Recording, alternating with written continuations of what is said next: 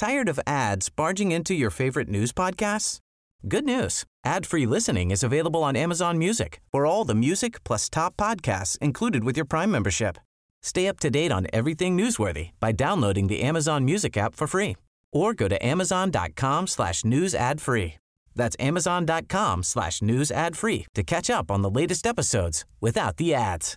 Hey, I'm Ryan Reynolds. At Mint Mobile, we like to do the opposite of what Big Wireless does. They charge you a lot, we charge you a little.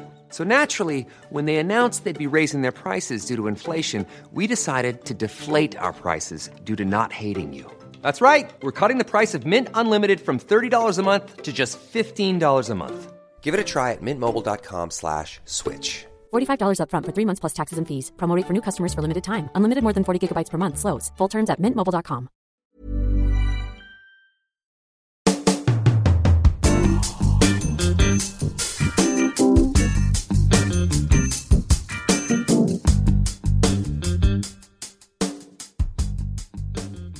Hej och välkommen till ett nytt avsnitt av Utvik och böcker som presenteras i samarbete med Akademibokhandeln.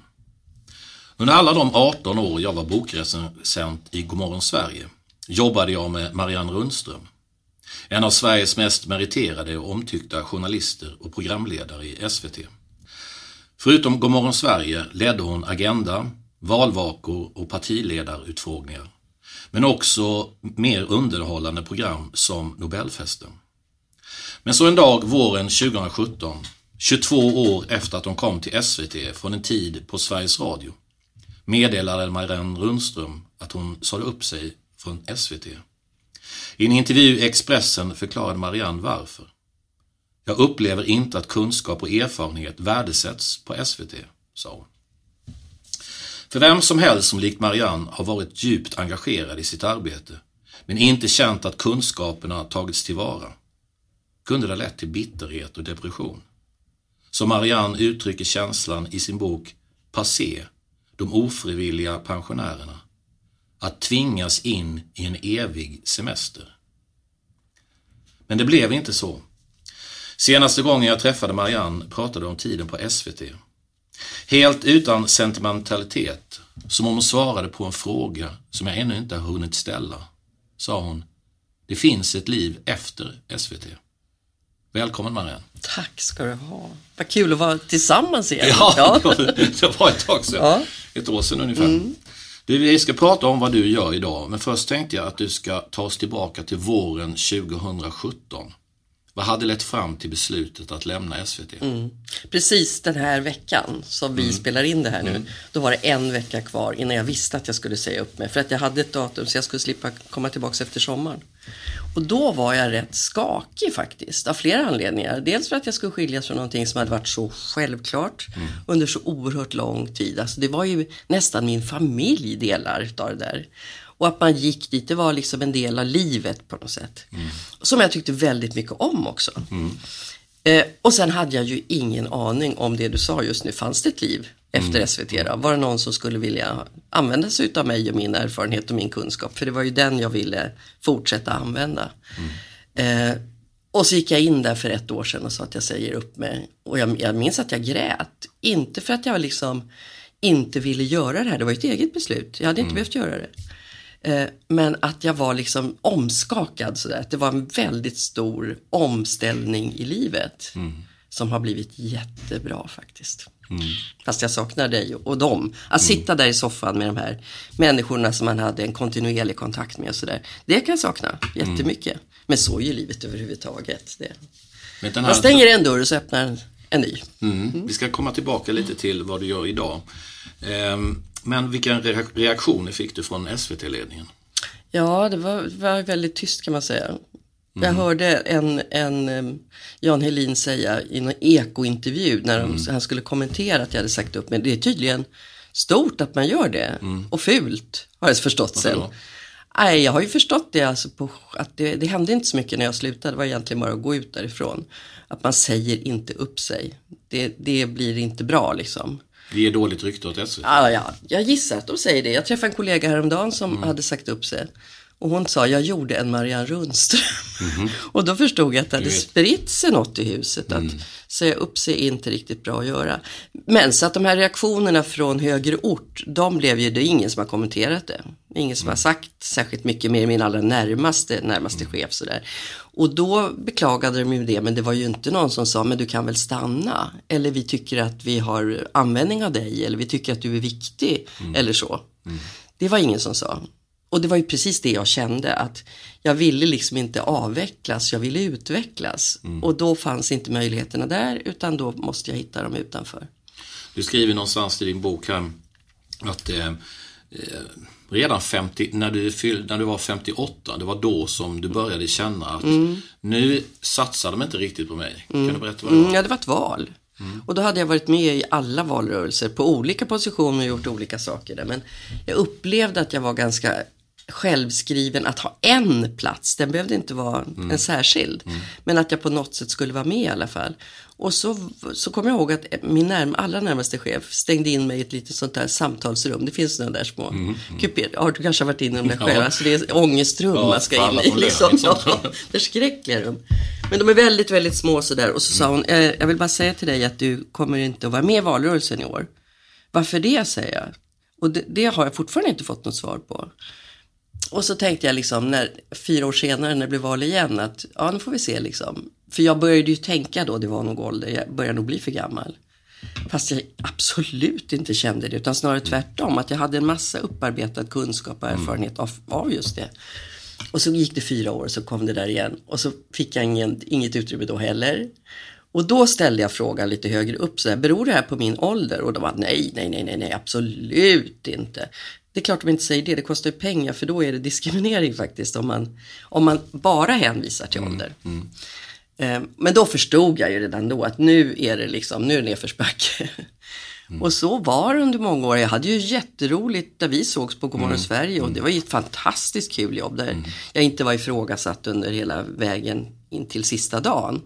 Men jag fick ju inga nya grejer eller nya uppdrag eller gå kurser eller känna att jag utvecklades och togs tillvara på något sätt. Utan min känsla var, de sitter så här och trummar med fingrarna och väntar på att jag ska sluta. Och den tyckte jag var ganska destruktiv. Alltså den gjorde något med mig faktiskt. Du, SVT-ledningen tillbakavisade dina slutsatser eller din känsla.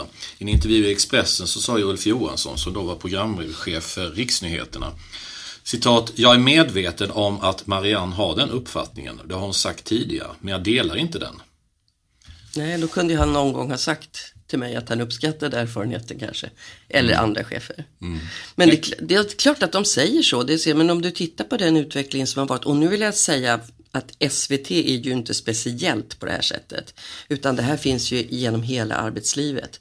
När jag skrev min bok så träffade jag ju massor med olika yrkeskategorier. Det är ingen mediabok. Och den här känslan finns ju utbredd överallt. Alltså, så att jag vill inte peka ut SVT. Men det är därifrån jag har min erfarenhet. Det är bara där jag har kunskap. Och där känner jag ju att det var ju aldrig någon som motsade det Ulf säger här. Liksom, att jag håller inte med henne, men visa det då någon gång. Att man är intresserad av att ta tillvara på dem som kan mycket och har varit med länge. Och den erfarenhet som man bygger upp. För det är bara tid som kan skapa det. Jo, men även det som mitt knäck kan man säga på SVT, att efter 15 år så tyckte jag fortfarande att jag kunde utveckla mig på de här 12-15 minuterna man hade på med bokrecensionen. Det gick verkligen att göra någonting, även om det var ett väldigt litet format. Men det hängde bara på dig? Ja, ganska mycket. Men då tänker jag så här, hur mycket handlar det inte då om i journalistiken? När man är när det är så brett, och du jobbar med allt från Nobel till valvakor och partiledarutfrågningar, måste ju finnas hur mycket som helst man kan utvecklas. Men jag tror att det finns ju ett ålderstänk som är väldigt utbrett i hela samhället. Och jag säger inte att att ung och gammal ska få plats. Den blandningen blir alltid bäst, tycker jag. Så att det är ju inte så att jag hävdar att man ska liksom bara ha äldre människor på något sätt. Alltså. Roligaste samarbetet, ett av de roligare jag har haft, det är faktiskt ihop med Pelle Nilsson. Han gick i parallellklass med min son och vi var programledarpar. Det var jättekul, för då hade vi ingångar från olika håll liksom. och olika perspektiv på saker och sådär. Så att det, men jag tror att SVT är väldigt rädda för att inte ha framtida tittare. Det är en hög medelålder på tittandet. Och då tänker de att unga tittare måste nödvändigtvis känna igen sig i unga programledare. Och där tror jag att man tänker så fel alltså. För det har överraskat mig själv väldigt mycket när den här boken kom. Och det skrevs förvånansvärt mycket. Jag blev jätteförvånad över det. Men då kunde jag satt på en krog en kväll, kommer jag också, sitter 3 killar i 25-årsåldern vid bordet bredvid. Och så plötsligt så vänder sig den ena mot mig och säger: heja, heja, heja! Och jag trodde inte det här var något som de brydde sig om överhuvudtaget. Så att men herregud, om man tittar krasst på det så är det så att alla blir äldre, blir vi i alla fall. Alla blir faktiskt inte gamla. Men de allra flesta blir äldre. Och så att det här är ju en fråga som inte bara handlar om oss som är i den här åldern, utan även ynglingar som du måste ju börja bry dig. Ja, gud, jag fyller ju 54 här. Alltså, när jag läser din bok så hittar jag inte minsta spår av bitterhet. Men mellan raderna så känner jag en ilska. Som när du skriver om att du inte vill buntas ihop med en grå massa som kallas pensionärerna. Hur tänkte du när du skrev det där, att du inte ville buntas ihop och bli den här? Nej, därför att man definieras utifrån sin ålder efter 65. Då är vi alla överåriga, kan man säga. Eller passé, eller vad du nu vill använda för uttryck. Jag var på ett 100-årskalas, ett fantastiskt kalas häromdagen.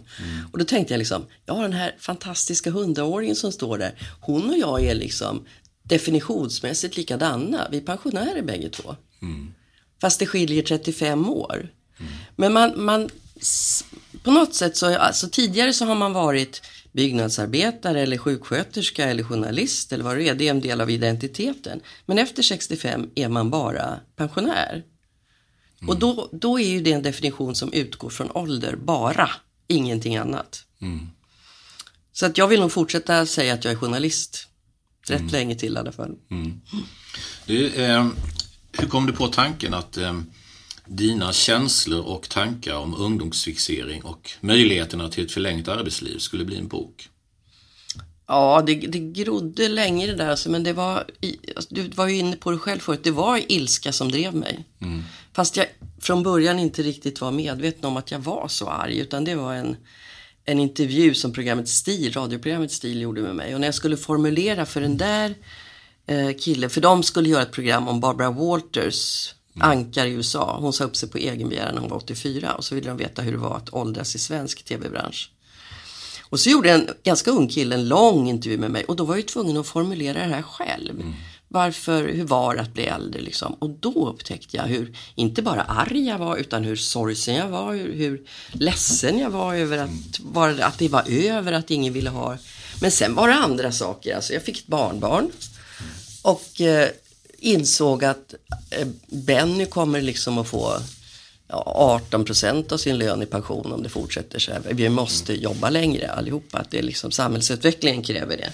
Så kopplade jag ihop det där och så blev det en bok så småningom som, den har nog varit bra för mig att skriva, tror jag, för att jag hade blivit lite bitter om jag inte hade skrivit den.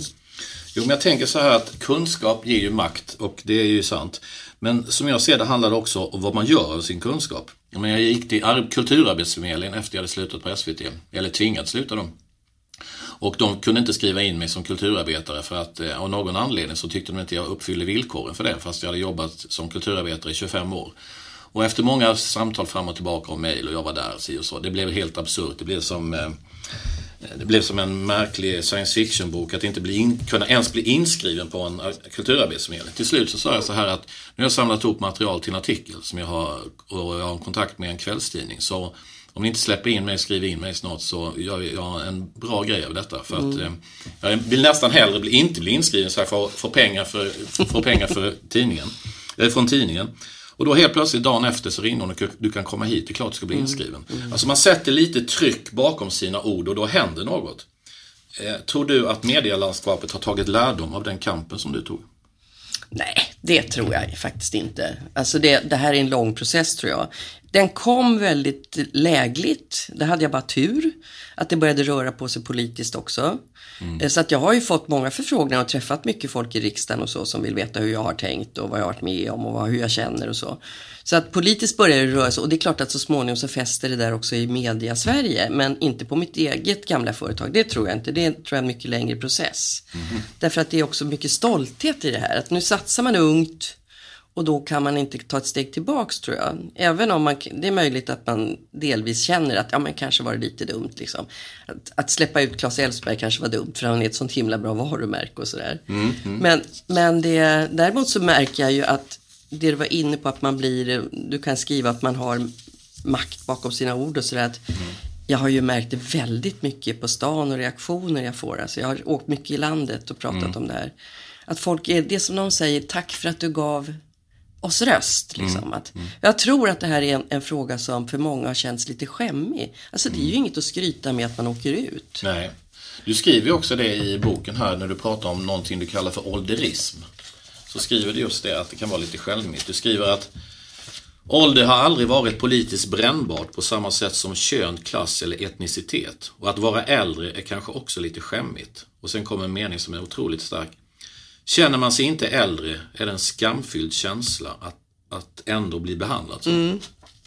Alltså det där är en underlig, jag har brottats mycket med det att inte vara överens med identitetsmässigt med hur man blir betraktad. Att man känner att man är en annan, herregud det måste ju hur många invandrare, flyktingar och så vara med om varenda dag. Men det är en jobbig känsla tror jag för alla som på något sätt är med om det. Att jag blir sedd som någon som inte jag tycker att jag är. Och jag tycker att jag under den här perioden, det du beskrev där från 58 de här sista 10 åren, att jag också åldrades utav det bemötandet på jobbet. Att det påverkade faktiskt min man måste ju sänka lite av självkänslan att hela tiden att känna det här att de satsar inte på mig nu när jag är som bäst. Ja, och då ska man hela tiden, det är som att bevisa, som när man fick sitt första jobb, jag måste bevisa att jag kan. Och så får man göra det på slutet också för att man inte duger riktigt. Det är ju en konstig cirkel det där. Men hur tycker du att det ser ut som, om man tittar, ser du någon skillnad på hur man ser på äldre män och kvinnor inom media idag i Sverige och i världen? Jag tänker på amerikanen David Letterman som är 4 år äldre än dig. Han jobbade i 32 år med sin talkshow innan han slutade och nu har han ju ett nytt program som visas på Netflix. Alltså nu rör du över vattnet här, så väldigt långt över vattnet och där har man ju inte ett ålderstänkande på det sättet. Om vi tittar på USA till exempel då så, där, du får inte ens yrkesmässigt efterfråga ålder där. I lag är det inskrivet. Och där när jag pratar om Barbara Walters som slutade när hon var 84 år, så man blir inte ett ankare med ansvar förrän man kanske är 70 där. Där börjar karriären och då åker vi ut. Så de har ju ett helt annat sätt att se på det. Och det där kan ju kanske smitta så småningom till Sverige, det vet man inte. Men varför tror du att det är så att vi har den här ålderismen i Sverige och det här ungdomsidealet medan man inte har det i USA? Om det nu är kommersialismens högborg och det handlar om att tjäna stålar för att få in mycket tittare som sen liksom, man säljer annonsplatser och sånt där. Hur kan amerikanerna fatta det och inte vi i Sverige? Ja, det där är, jag förstår att jag inte har något svar på den frågan efter alla dessa år. Det är jättekonstigt. Men vi tar ju efter allting från USA. Ja, det gör vi. Så varför går vi motsatt Men det riktning finns ju bra exempel här. Amelia Adamo är ju ett sånt fantastiskt bra exempel. Som har sett det här och så har hon satsat på den åldersgruppen med vissa av sina tidningar. För hon säger ju också, de är så resursstarka, de har pengarna, de har tiden att ägna åt det här. Det är en fantastisk grupp att liksom uppmärksamma och knyta till sig. Men man gör ju inte det riktigt på tv. Sen kan man ju säga att tv-sidan den är ju på ett sätt, det har funnits ögonblick när jag har förstått det här lite, måste jag säga. När jag har förstått ledningen lite också. Att man inte vill ha en 65-årig kvinna med rynkor i rutan. För det andas något annat än framåtanda, modernitet, alltihop det här. Så att, och där tror jag att kvinnor har det ju kämpigare än män när det gäller en tv-ruta. Det här är ju ett väldigt litet begränsat av Sveriges yrkesliv. Men jag tror ju att det har varit lättare för Claes Elfsberg att åldras i tv-rutan än det har varit för mig. Därför att för män blir det liksom, deras trovärdighet ökar. Det är lite charmigt med de här grå tinningarna och så. Det finns inget charmigt i en kvinna som åldras i en ruta. Det är så du känner? Ja, absolut. I boken så nämner du ju 2 stycken som till åldern är pensionärer. Det är Claes Elfsberg bland annat, du nämner många, men 2 av dem är Claes Elfsberg på SVT, 70 år i år, och Liberalernas Barbro Westerholm, 83 år, som jobbar vidare. De är... Vilket föredöme hon är alltså. Hon ställer upp för en ny riksdagsperiod igen nu. Ja, det är fantastiskt. Och hon gör det ju liksom med en sån skärpa. Ja, jag såg henne på Liberalernas, det var något möte för några tag sedan. Ja. Hon har drivit den här frågan sedan 80-talet. Och det har inte så framgångsrikt kan man ju säga, men hon har inte givet sig att hon har stått kvar där, och de tycker jag är bra föredömen, men de behövs tror jag också. Så jag tror att samhället och hela den här växande gruppen, det finns 2 miljoner människor över 60 år. Alltså de behöver också ha föredömen som får synas för att själva våga och orka och att gå ut och säga att kräva sin plats liksom. Då måste det finnas någon som går före och säger, ja men det går. Men Barbro Westerholm, hon drev ju bland annat när hon var under sin tid på Socialstyrelsen, så drev hon igenom, 1979 var det, då drev hon igenom att homosexualitet inte längre skulle räknas som en psykisk sjukdom av Socialstyrelsen då. Men en kvinna med hennes erfarenheter då från sena 70-talet, nu när sådana starka totalitära krafter är på frammarsch, måste ju vara guld värt. Så vad tänker du att samhället förlorar i helhet på att man inte låter människor jobba längre om de vill? Ja, men det är ju mycket av det du är inne på nu. Alltså att det finns ju bara ett sätt att skaffa sig erfarenhet, och det är faktiskt tid. Och tar du tiden plus alla kunskaper, så varje dag jag kom hem så hade jag lärt mig något nytt. Jag hade med mig nya erfarenheter hem, nya känslor, nya upplevelser.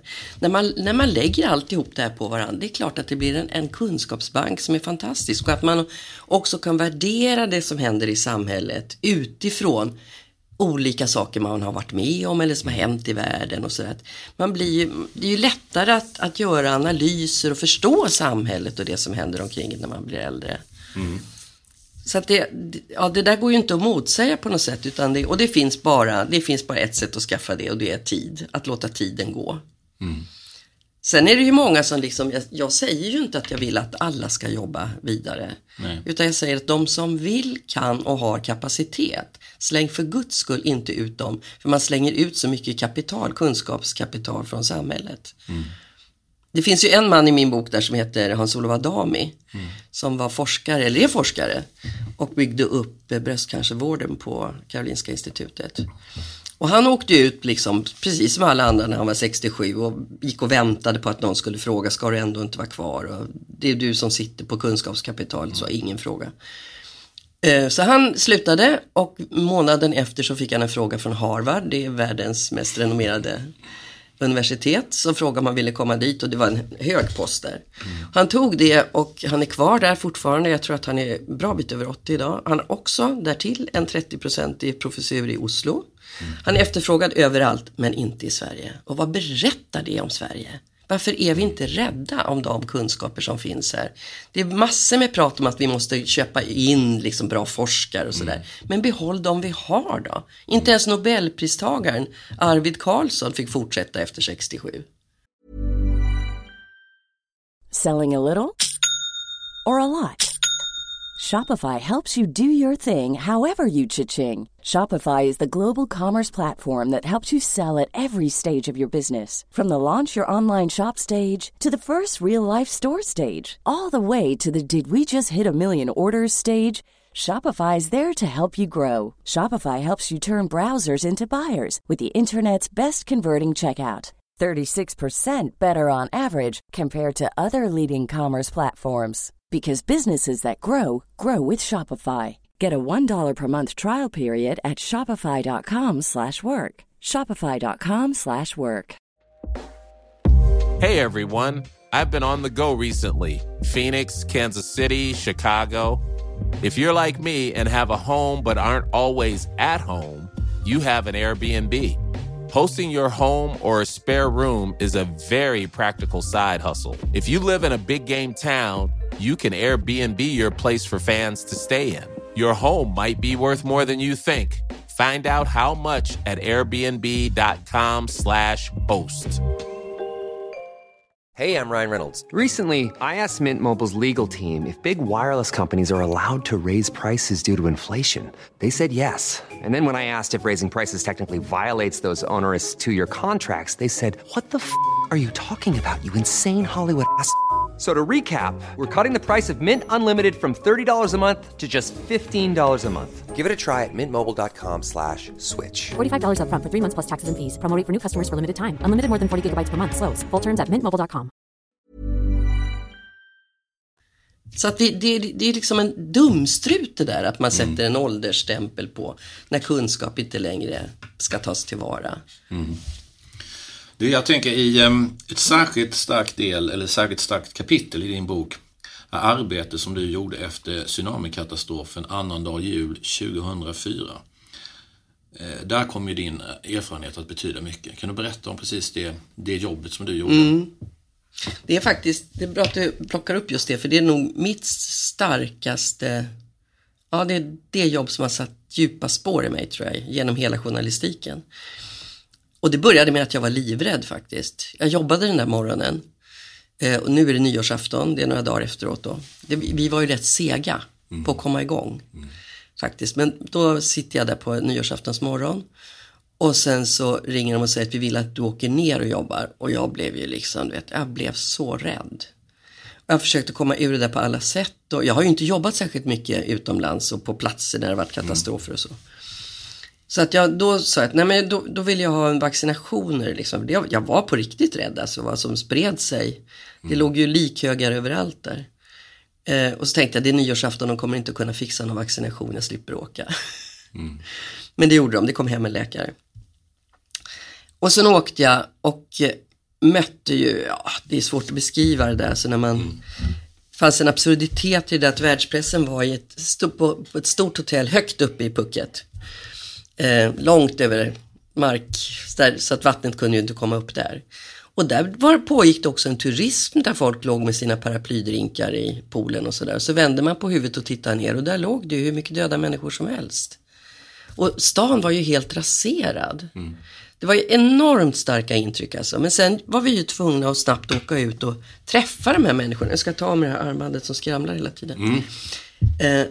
Och träffa liksom människor som var drabbade. Och då hände någonting som inte jag var med och har varit med om vare sig förr eller senare i journalistiken. Att de här gränserna som man annars håller väldigt hårt på. Journalister ska inte komma för nära människor och sådär.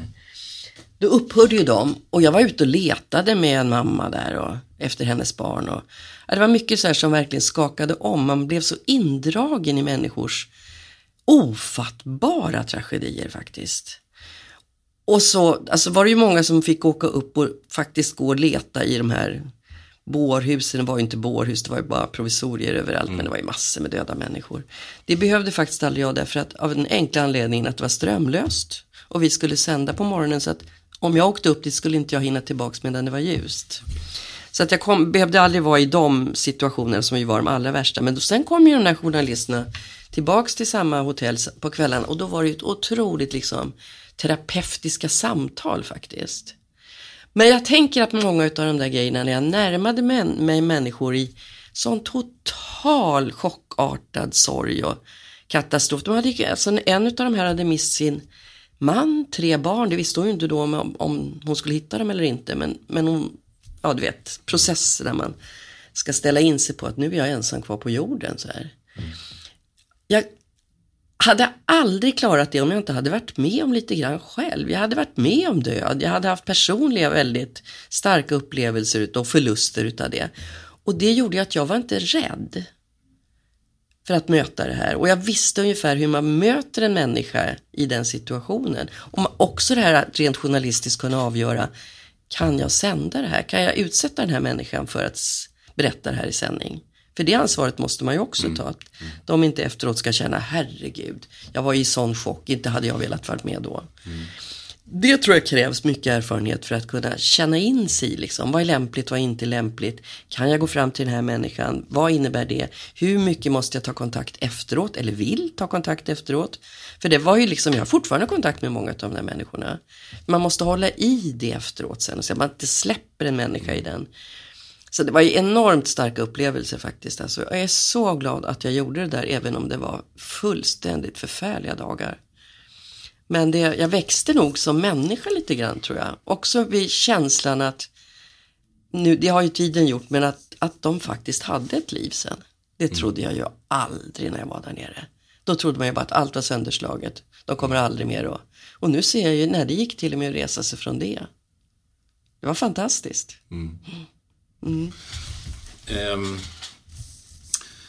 Jag jobbade inom vården i 7 år och jag märkte på många kvinnor som jag jobbade med. Jag jobbade mest med utvecklingsstörda eller förståndshandikappade. Och många av de kvinnor som jag jobbade med, som hade jobbat i 30-40 år, de hade ju varit med på den tiden när man hade väldigt mycket tunga lyft och inte hade några hjälpmedel. Och många av dem, särskilt de som hade jobbat på nätterna, de var ju väldigt slitna och liksom längtade efter att gå i pension. Hur tänker du kring det? Ja, att livet och framförallt arbetslivet är ju jäkligt orättvist. Från början till slut faktiskt. Och jag skriver faktiskt det alldeles i början av min bok. För det var så, den morgonen när Fredrik Reinfeldt satt i morgonsoffan och sa att vi skulle jobba till 75. Så tyckte jag att det var världens glädjebesked. Men sen åkte jag på eftermiddagen till min mammas äldreboende. Där en utav personalen faktiskt satt och grät och sa, den där människan vet ingenting om verkligheten. Han är bara ute och cyklar. Han har ingen aning om hur vi har det. Jag kommer inte kunna orka jobba till jag är 60. Och så är det ju liksom. Jag har ju bara jobbat med min knopp. Hela kroppen är ju liksom fullständigt intakt. Den har jag varit hur snäll som helst mot. Yrkesmässigt i alla fall. Så att det är ju väldigt, alltså man kan inte, tror jag, göra, den här frågan handlar inte om att alla ska göra likadant. Det går inte. Men pengarna kommer inte att räcka om vi inte jobbar längre en del utav oss. Och det gagnar ju också de som inte orkar jobba. Men jag hoppas verkligen också att den här frågan har satt en press på arbetslivet att arbetsmiljön måste ju förändras. Alltså det måste bli en skonsammare arbetsmiljö som gör att människor orkar jobba på alla plan, både psykiskt och fysiskt. Och det tycker jag faktiskt att den reaktion möter jag rätt mycket hos arbetsgivare i alla fall. Och det tror jag också bromsar lite grann av det här att folk ska jobba längre. För arbetsgivarna är ju så negativa. Det tror jag handlar en del av, det kräver investeringar. Man måste ta hand om folk på ett helt annat sätt om man ska palla längre. Så att det här är ju 2 parallellspår där bägge måste liksom underhållas. Men arbetsmiljön är ju vidrig inom vården för många. Och det här handlar ju framförallt om underbetalda kvinnor. Som inte orkar liksom, de släpar sig kanske fram när de är 55 till jobbet. Så att det är ju, men jag tänker att de också ändå skulle gagnas utav att sådana som jag då, som är privilegierad som bara 17, att jag orkar jobba några år till och betala skatt några år till, så kommer det in lite till. Det kan ju inte vara nackdel. Men jag tror att man måste ha differentierade pensionsåldrar, så att det går inte att dra alla över en kam. Det beror så på vad vi har gjort och vad vi har haft för arbetsliv. Det är några månader före valet nu. Om du gör en politisk spaning, hur ser de politiska partierna på den här frågan? Det låter det som att du är politikerna, men om du gör den här politiska spaningen, hur ser de politiska partierna på frågan om pensionsåldern? Ja, alltså nu är de ju ense. Nu finns det ju faktiskt en överenskommelse. Och lite grann kan jag känna sådär, ja vad fint att den fanns, att de träffade den före valet, för då blir det här ingen valfråga. Nej. Att det är lite konspiratoriskt, men jag tror faktiskt att det är lite så. Alltså inget parti kan ju längre sätta sig på bakhaserna. Vänstern gör ju det lite grann, just med tanke på det vi just pratade om. Alla utslitna människor. Men alla andra är ju faktiskt överens om att vi måste höja pensionsåldern. Så att det är ju liksom går ingen skiljelinje längre. Men sen hur de vill satsa på det, det är ju en helt annan fråga. För då kommer ju in med såna här saker om arbetstider, arbetsmiljö och sådana grejer. Och där är det ju liksom, jag tror verkligen inte att det blir någon stor fråga. Alltså. Det tror jag inte. Pensionerna kanske blir det. Pensionernas storlek. Det har ju inte jag vidrört överhuvudtaget. Men alltså... Men tror du att ett parti som satsade just på den här frågan, att få jobba vidare, få möjlighet att utveckla sig och jobba vidare, om man nu vill och har kraft för det, att det hade kunnat bli en stor politisk fråga? Jag tror framförallt att om partierna eller något parti såg alla den här gruppen äldre, den här grovmassan vi pratade om förut, med 2 miljonerna. 2 miljoner väljare, tänk dig. Det är ju jättekonstigt att inget parti ser till att liksom fånga upp dem. Det är ju hur många, de är ju hemma sen. Det är väl en tredjedel av alla väljare. Ja, precis. Så att det är ju väldigt konstigt att de inte gör det. Och när de gör det så handlar det mycket om pension. Och det är klart att pensionens storlek är oerhört väsentlig för vad man får för äldre tid. Ska man leva som fattigpensionär så är det ju liksom, vad hemskt det där är, tycker jag. Men sen tycker jag också att man kan ana en ton när man pratar om äldre människor. Nu är jag ju som sagt 54, så jag får väl höra den tonen. Om jag ska gå efter ditt exempel så kommer jag höra tonen om 4 år.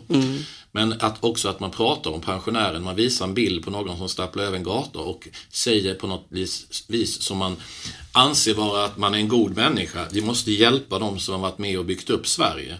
Och inte det att det finns många som är 65 som skulle vilja fortsätta, som skulle kunna göra insatser. Just det där hjälpa dem gör mig tokig. För det är så många människor med egen kraft. Låt dem använda sin kraft istället. Alltså den här att man åker ut, man räknas inte längre. Nej. Det är ju så. Men bilden av pensionären blir ju alltid på den som är 85 år och absolut inte klarar sig själv. Nej. Och då är man då snäll när man vill höja pensionen. Och hälsomässigt så är en 65-åring idag nästan som en 40-åring var för bara 15-20 år sedan. Det har gjorts enorma hälsovinster på just den gruppen. Men det tänkte jag på just när den här pensionsuppgörelsen kom, den dagen den träffades. Då hade Rapport ett inslag och det låg högt upp i sändningen så det var ju ändå en stor nyhet. Men de illustrerade det med en tant med rullator. Jag blev ju tokig alltså. Ja, jag förstår det. Jag tänker ändå att det är 20 år innan jag behöver just det stödet. Det vet man aldrig, men man kan inte till och med se. på ett nyhetsprogram så lägger man ju har man den tonen så att säga. Och alla är likadana liksom. Alla är gamlingar. Man är inte äldre, man är gamling. Som inte klarar sig själv riktigt.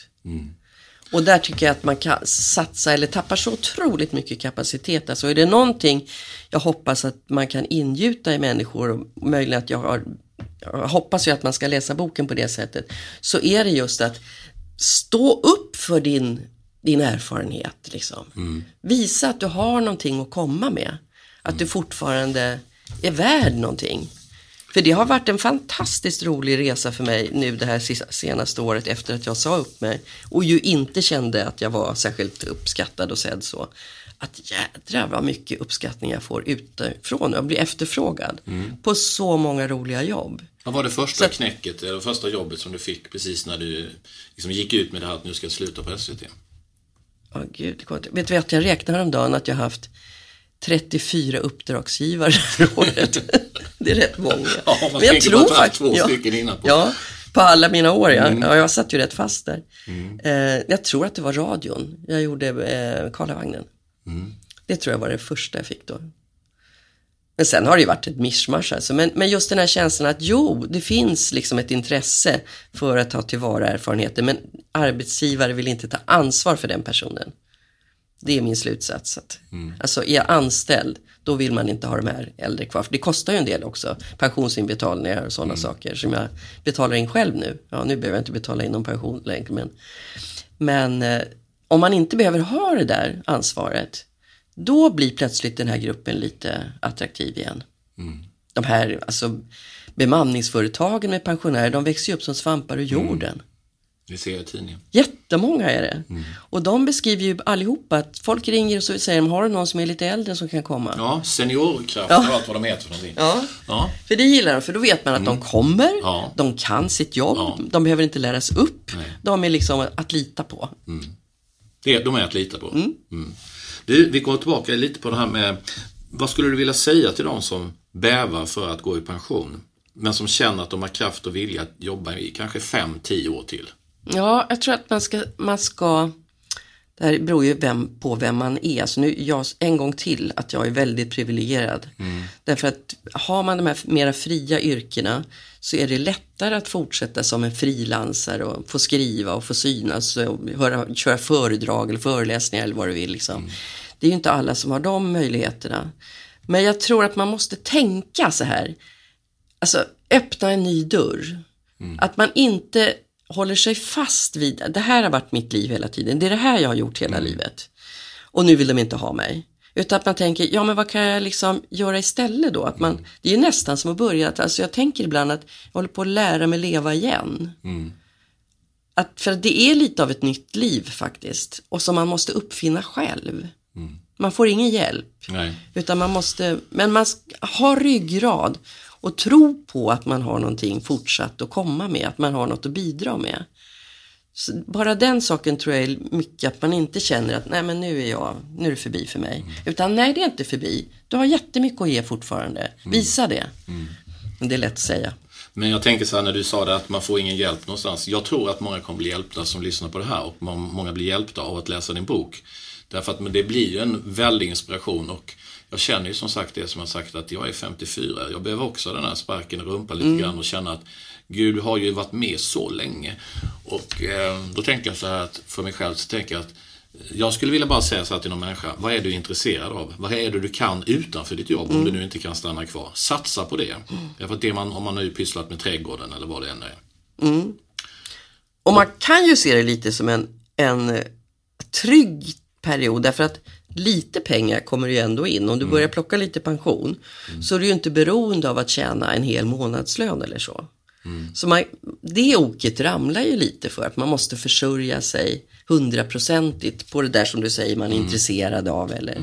Men det är ju också en fantastisk möjlighet att kunna liksom utveckla de intressen man har och låta dem ta en större del i livet. Det är ju många som gör också. Herregud vad många golfare det finns på Solkusten. Det är många har ju en dröm om att skriva en bok. Det vet jag får hem massvis med mejl hem och har fått de sista 25 åren om hej, vill du hjälpa mig med mitt manus? Hur ska jag göra för att komma igång med min bok? Jag känner att jag har en historia som är värd att berätta. Och de kanske är arga, de är förbannade, folk är bittra eller bara glada. Men mest handlar det om människor som vill ut en innerst känsla som ofta är sorg och ilska. Hur ska man börja och hur gjorde du när du började skriva din bok? Ja, jag är ju journalist i grunden. Liksom. Jag hade inte skrivit särskilt mycket i och för sig. Eller nästan ingenting om jag ska vara ärlig. Men jag vet ju hur man bygger upp en historia. Och jag vet hur man researchar, hur man letar fakta. Och det här är ju den typen utav bok. Så att kan svara mycket bättre på den där frågan som har skrivit skönlitterärt. Men jag tycker att för mig var ju den här ilskan en drivkraft. Så jag tror att man kanske inte måste tänka att det ska bli så himla mycket. Utan man börjar och sen så ser man vart berättelsen tar en liksom. Och vart ärendet bär hän. Jag visste inte alls var det här skulle sluta liksom. Och den förändrades under gång jättemycket. Först var det väl mer en mediabok och så plötsligt så träffade jag någon sjuksköterska som berättade om sitt liv och någon busschaufför som berättade om sitt och så växte det liksom. Men ja, den där drömmen, man behöver inte vara gammal för den där drömmen att skriva en bok. Men för mig var det som sagt, ilskan var att jag ville påverka. Det var mina drivkrafter. Och sen så har man lyckan att få något förlagt så får man ju mycket hjälp där med hur bokstäverna sen, vilken ordning de ska komma. Ja. Tack Marianne för att du kom till Uttryck och Böcker. Tack för det, kul var att jobba ihop igen. Tack.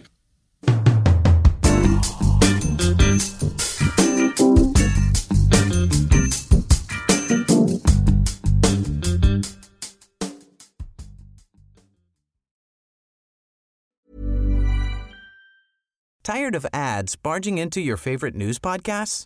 Good news. Ad-free listening is available on Amazon Music for all the music plus top podcasts included with your Prime membership. Stay up to date on everything newsworthy by downloading the Amazon Music app for free or go to amazon.com/news ad free. That's amazon.com/news ad free to catch up on the latest episodes without the ads.